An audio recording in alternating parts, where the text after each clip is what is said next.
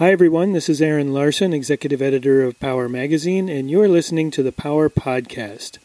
On today's episode, I'm joined by Arjan Stam. He is the Director of System Operations with Alliander, which is an energy network company, and he's also a member of the LF Energy Governing Board.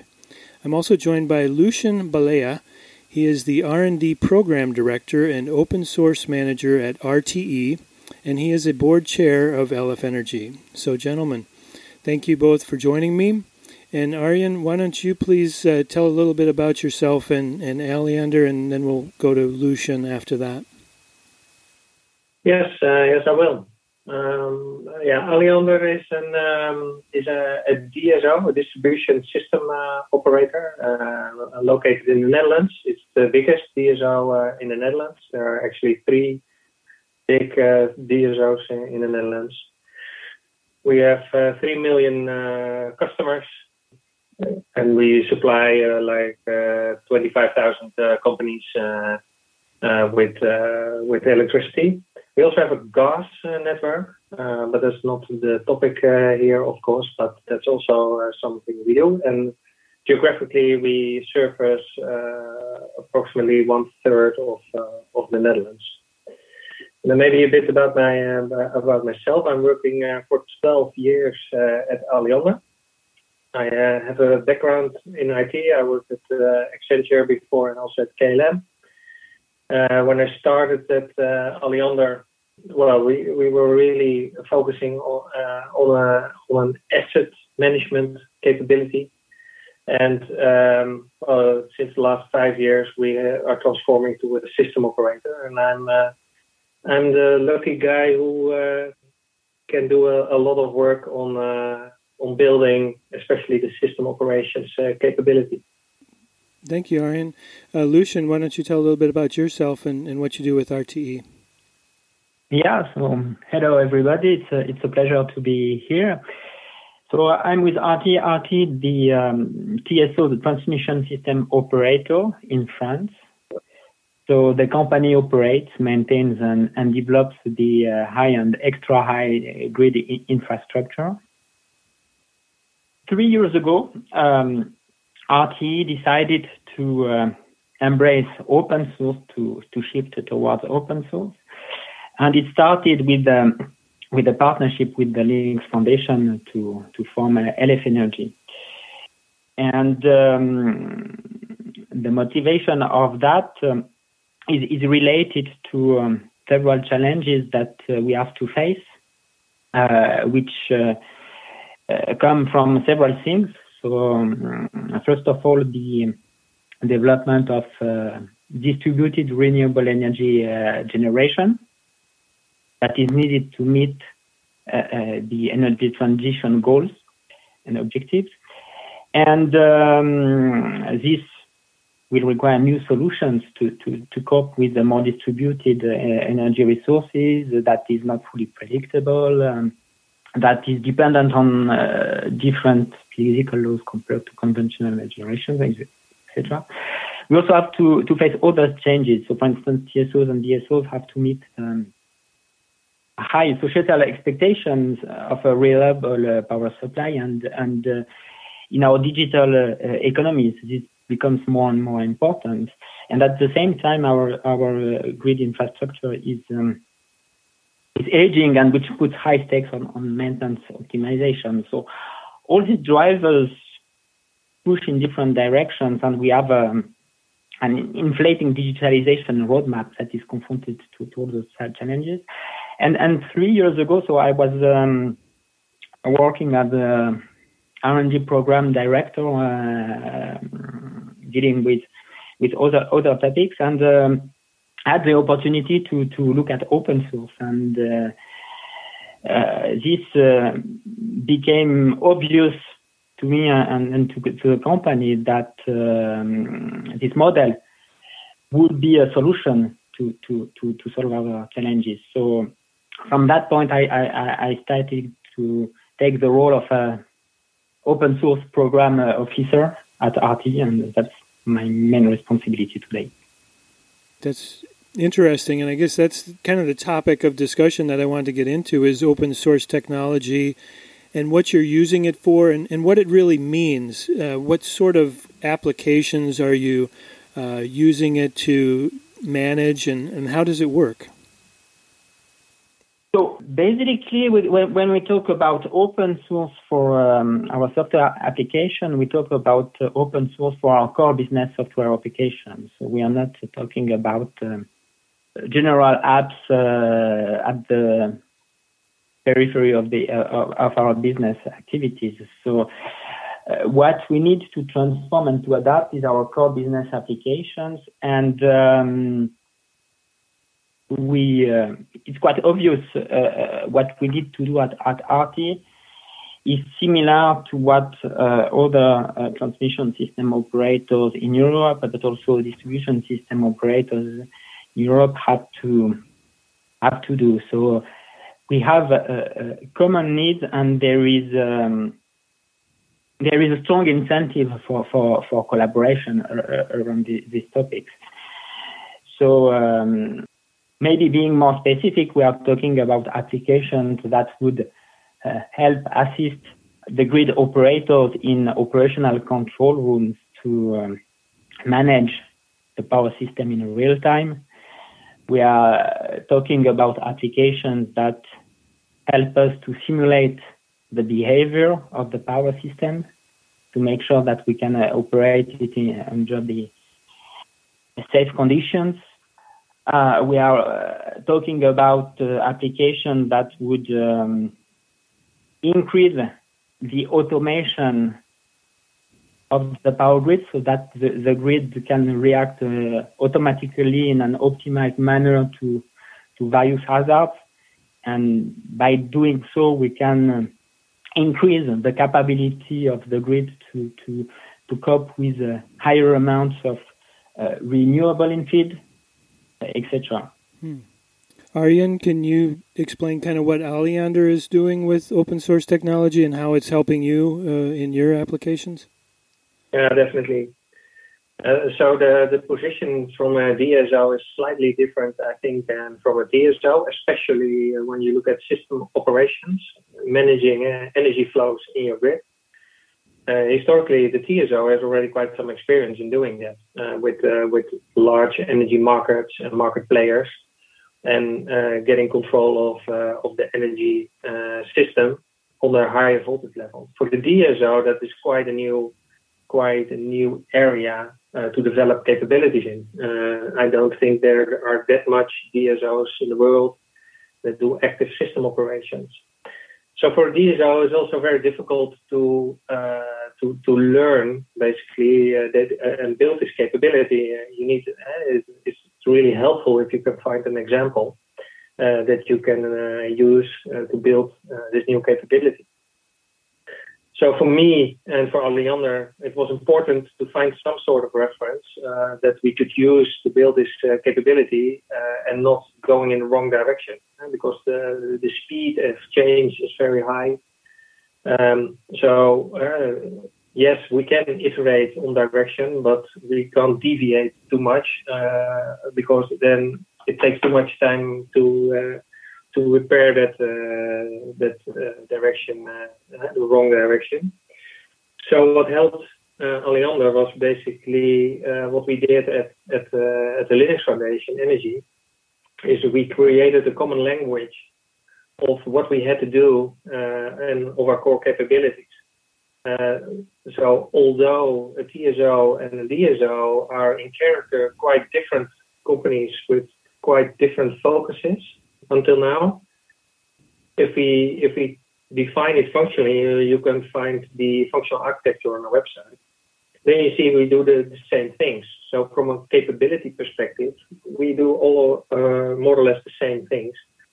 Only the implementation is different, and that helped us a lot when we were able to create that bridge. It opened the doors to collaborate actually on virtually any topic. So that was one of the things that helped us, or that open source helped us with, in starting off with in especially our systems operations capability. And secondly, because starting off, we also had a sort of empty shell that we had to fill new functionalities in. There's a system operations capabilities. We needed also new applications, and also the knowledge you need, and standardization you need, and interoperability you need. The best way to build that and to create that is with other parties that have the same challenges, and that's what we found in working with open source. So it delivered us quite a lot. I don't know if your grids have any interconnections between them, between the RTE and the Alliander grid, but if there are, does having open source technology used in both systems help in any way to coordinate between the two grids? Yes, RTE and Alliander don't have an immediate interconnection, but there are, if you look per country, in Europe it's still organized per country. So in the Netherlands we also have a TSO, it's called TenneT, and there is indeed a connection between TenneT and Alliander. That's being created with an application that was built by TenneT, and it's actually used for balancing the grid by the TSO with the help of using charging stations in the low voltage grid. And that actually gives an interconnection between the DSO and the TSO that needs coordination. And on that area, we started developing an open source interface that could, on which we could share information because it's necessary to avoid problems in each other's grid. Because if TenneT start balancing in the low voltage grid and it is coordinating the charging stations, it could lead to congestion problems in our grid. So creating problems in our grid and solving problems in the TSOs grids. And that's what we need coordination on in order to avoid that. So that's happening. Lucian, can you talk about whether open source is helping you when working with others outside of RTE? Yeah, indeed, I fully share what Arjan said. So the advantage of open source is that you can work in a community beyond the boundaries of the company, and the future solution that we need will require the interoperability beyond the boundaries of the company. So it can be with other neighboring transmission system operators in Europe. It can also be with the distribution system operators, or even with other utilities, generators, etc., so that we can implement processes that coordinate all those parties. And having open source is this because you can easily cooperate with these stakeholders. Ensure each party can ensure that the solution that is developed jointly works well with its own legacy infrastructure, legacy information system, and that's much more difficult. And then also, what is interesting is that it does not create an unbalanced situation among the stakeholders. So we are not saying that everybody should apply our solution or that we should apply the solution from another party. It's a joint work.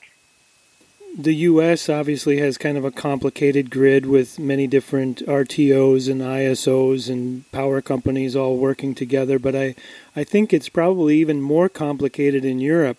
So are there certain countries that are hesitant to join these open source communities, and what sort of myths are holding them back or preventing them from using open source technology? So I would not make a differentiation per country, but rather per kind of participant or partner. Both Alliander and RT are end users of technologies for their business, for the grid operations. And it's not the same approach if you are an end user or if you are a technology vendor, for instance. So there are several challenges. I would see two main challenges, which are, on one side, there is a cultural transformation to work with open source, and on the other hand, there is a business model transformation. Starting with the business model transformation, this is maybe for us as grid operators is a rather easy step because we are not selling software. But we acknowledge that for the technology vendors and IT companies that we would like to onboard in our collaboration, that this might be a bit more challenging to shift from an activity where you sell a product that you develop in-house and to a situation where you collaborate on open source technology stacks and then you package them into applications and sell services. So this is this business model transformation is the first challenge, and then the cultural transformation is an important one, and this one is also applicable to us. In a nutshell, to describe the transformation, we need to move from some kind of control and forbid mindset that we have in the traditional approach, where we have contractual frameworks that block a lot of initiatives and are there to control that anything is used within the boundaries of what has been foreseen, and that everyone has a word to say if we want to deviate. And we have to move from this mindset to a mindset in open source that is based on motivation and enablement. So there is a lot of openness. Everybody can join or leave a collaboration. Participation is free, based on the interest of each party, and open source license are very permissive in terms of usage, in terms of redistribution. People need to understand that we need to unlock control in order to accelerate innovation, in order to unleash innovation. And that's part of the cultural transformation. Also important to mention in that respect is that open source brings transparency, and we need to acknowledge that sharing brings value. For instance, by being transparent, it helps diffusion of information that can create unexpected opportunities. For instance, when we started the shift towards open source 3 years ago, at that time we had not identified that our main partner in this journey would be Alliander, DSO in the Netherlands. That was unforeseen and unexpected. So this kind of unexpected opportunities are facilitated if there is openness and transparency. We also have to acknowledge that bringing a diversity of viewpoints mitigates the risk of doing things wrong. Of course, it complicates the process. If you are the only one decided, it's easier to make the first step. But deciding jointly, of course, may complicate the first step, but in the long run, it can bring to safer places because we have various points of view, we have take into account various competencies, etc. So this is an important transformation. Also internally, we have to make this cultural shift. Arjan, have you got anything to add to that? Yeah, I agree with Lucian. It's quite a challenge to incorporate the open source into your standard way of working, and also the mindset, to adopt the mindset into the DSO.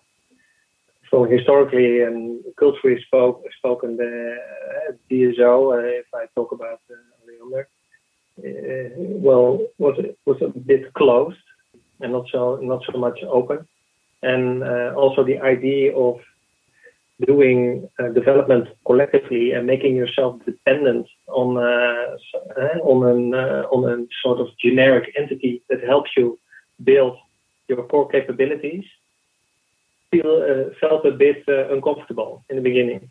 But it also takes a bit of time and a long breath to show internally that it could work and that it really adds the value. Like Lucian said, if you share and you build collectively on the same capabilities, you build knowledge, you also motivate people, and you start slowly working on a much more open culture. And that's what I'm also noticing at Alliander that's happening. So it's really motivating people, and it's also making it more easy over time by every little step we make now to make ourselves more dependent on open source and communities, because that's in the end what you need to make the communities and the whole open source proposition, especially at the LFE, to make that work. So I've heard that open source can be a solution to the climate crisis, and it can help advance innovation globally. Can you explain how that happens and how it can help solve the climate crisis? What advantages does it offer in that area?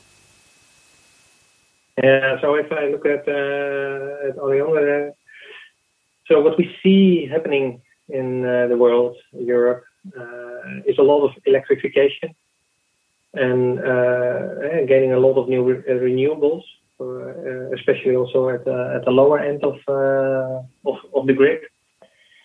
And the interesting thing is that if we don't add intelligence to what's happening in the grid, we limit ourselves in using the grid optimally. That's basically what's happening. So if I look at Alliander, I see that we have, in general, approximately 30% capacity free in our cables standardly, whereas we also do not connect at certain points in the grid customers anymore because there's no capacity available. And that's a bit counterintuitive. But the point is, the capacity that is still available in the grid can only be made available with smart systems. So you really have to determine the profiles and the conditions under which you can make the capacity available, and then we can speed up the electrification and connect more customers with that want to connect renewables to the grid. And in order to do so, we need really quite specialized applications that are not yet really available in the market. So if we team up with the same need of connecting customers and making more electrons available in the grid, so then we can do that. And that's actually what's happening in open source, actually, in order to speed up the energy transition. Lucian, do you have anything to add? In a nutshell, open source has to be seen as an accelerator. And that's a lesson that we learned from the experience of other industries. So, for instance, the reason why cloud services developed so fast is that it's because they relied on open source collaborations to build the technology very fast. And the technology that scaled at this level. So in LF Energy, we apply this open source acceleration level to a great cause that is the energy transition. And if we look at the projects that we have, they are all guided by the needs to adapt to a future energy system that will have to cope with a high share of distributed renewable energy sources, with the electrification of mobility, etc. So can either of you speak to projects that are being tackled by LF Energy? You know, you both are heavily involved in the group, and what are they working on currently that would improve the open source technology and meet some of these climate and energy challenges? So there is a wide range of projects, and it's growing continuously depending on new members joining the initiative. So we have projects that address the needs of distribution system operators and transmission system operators to help them to operate in real time the grids with a higher share of renewable energy sources, or projects dealing with a new generation of automation systems that will be more flexible, scalable, that could be deployed in an easy manner so that they can fit the specific needs of the grid. And for instance, the needs may not be the same tomorrow between an area of the grid where you will have high share of wind power developing there, or photovoltaic generation, or another part of the grid where electric mobility will grow, so that we need to supply the charging of the batteries. We also have projects related to microgrid applications. Diversity there. It's only the start, so it's emerging. We don't have the whole picture yet, but we have very important pieces for our business tomorrow. Arjan, have you anything to add? I think the portfolio Lucian describes is going to cover the whole architecture we designed for the TSO or the DSO. Slowly we start building on each of the capabilities with systems and collaboration. One where you asked also about something valuable. One of the projects we're starting on is on the grid capacity map, for example. That's what we do with Vattenfall and Microsoft, in order to make visible also, and not only open in open source, but also opening ourselves what's available on capacity within the grid, or what is actually the status of the condition from an energy perspective of the grid. And that's also something I think is very valuable that we're working on. That's one of the projects that really comes to my mind. What can organizations who want to participate in the collaboration do to become part of this open source technology collaboration? We see different things. We see much more people from DSOs and TSOs getting more curious about what's happening in the open source area of energy. So what I notice is that I talk to people that have at least looked at the LFE website, ask questions about the different projects, and sometimes they have downloaded the code and tried how it could fit into their architecture. So that's one way. So really using it, but we also see a lot of pickup now in interest in collaborating, so building together. And the steps are, in order to get involved, actually, I think the threshold is quite low, because at all times you can join the discussions we have because they're open and accessible.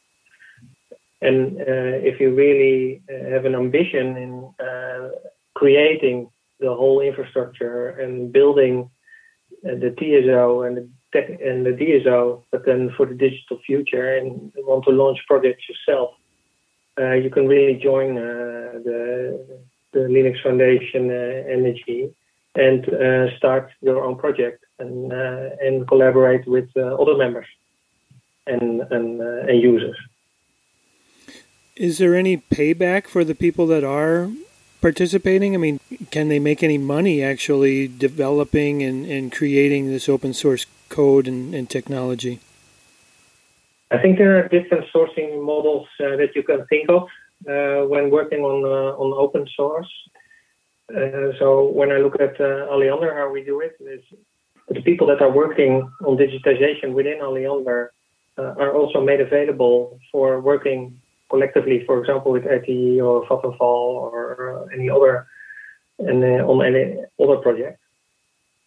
But there's also a possibility, of course, that one of the companies start paying developers to contribute to each of the projects. That's also a possibility.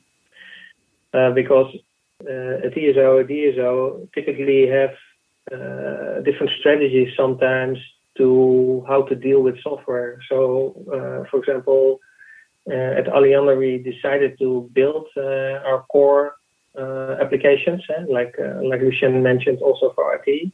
But some of the DSOs, TSOs have a buying strategy, and also for them to make it possible to join and to participate in open source.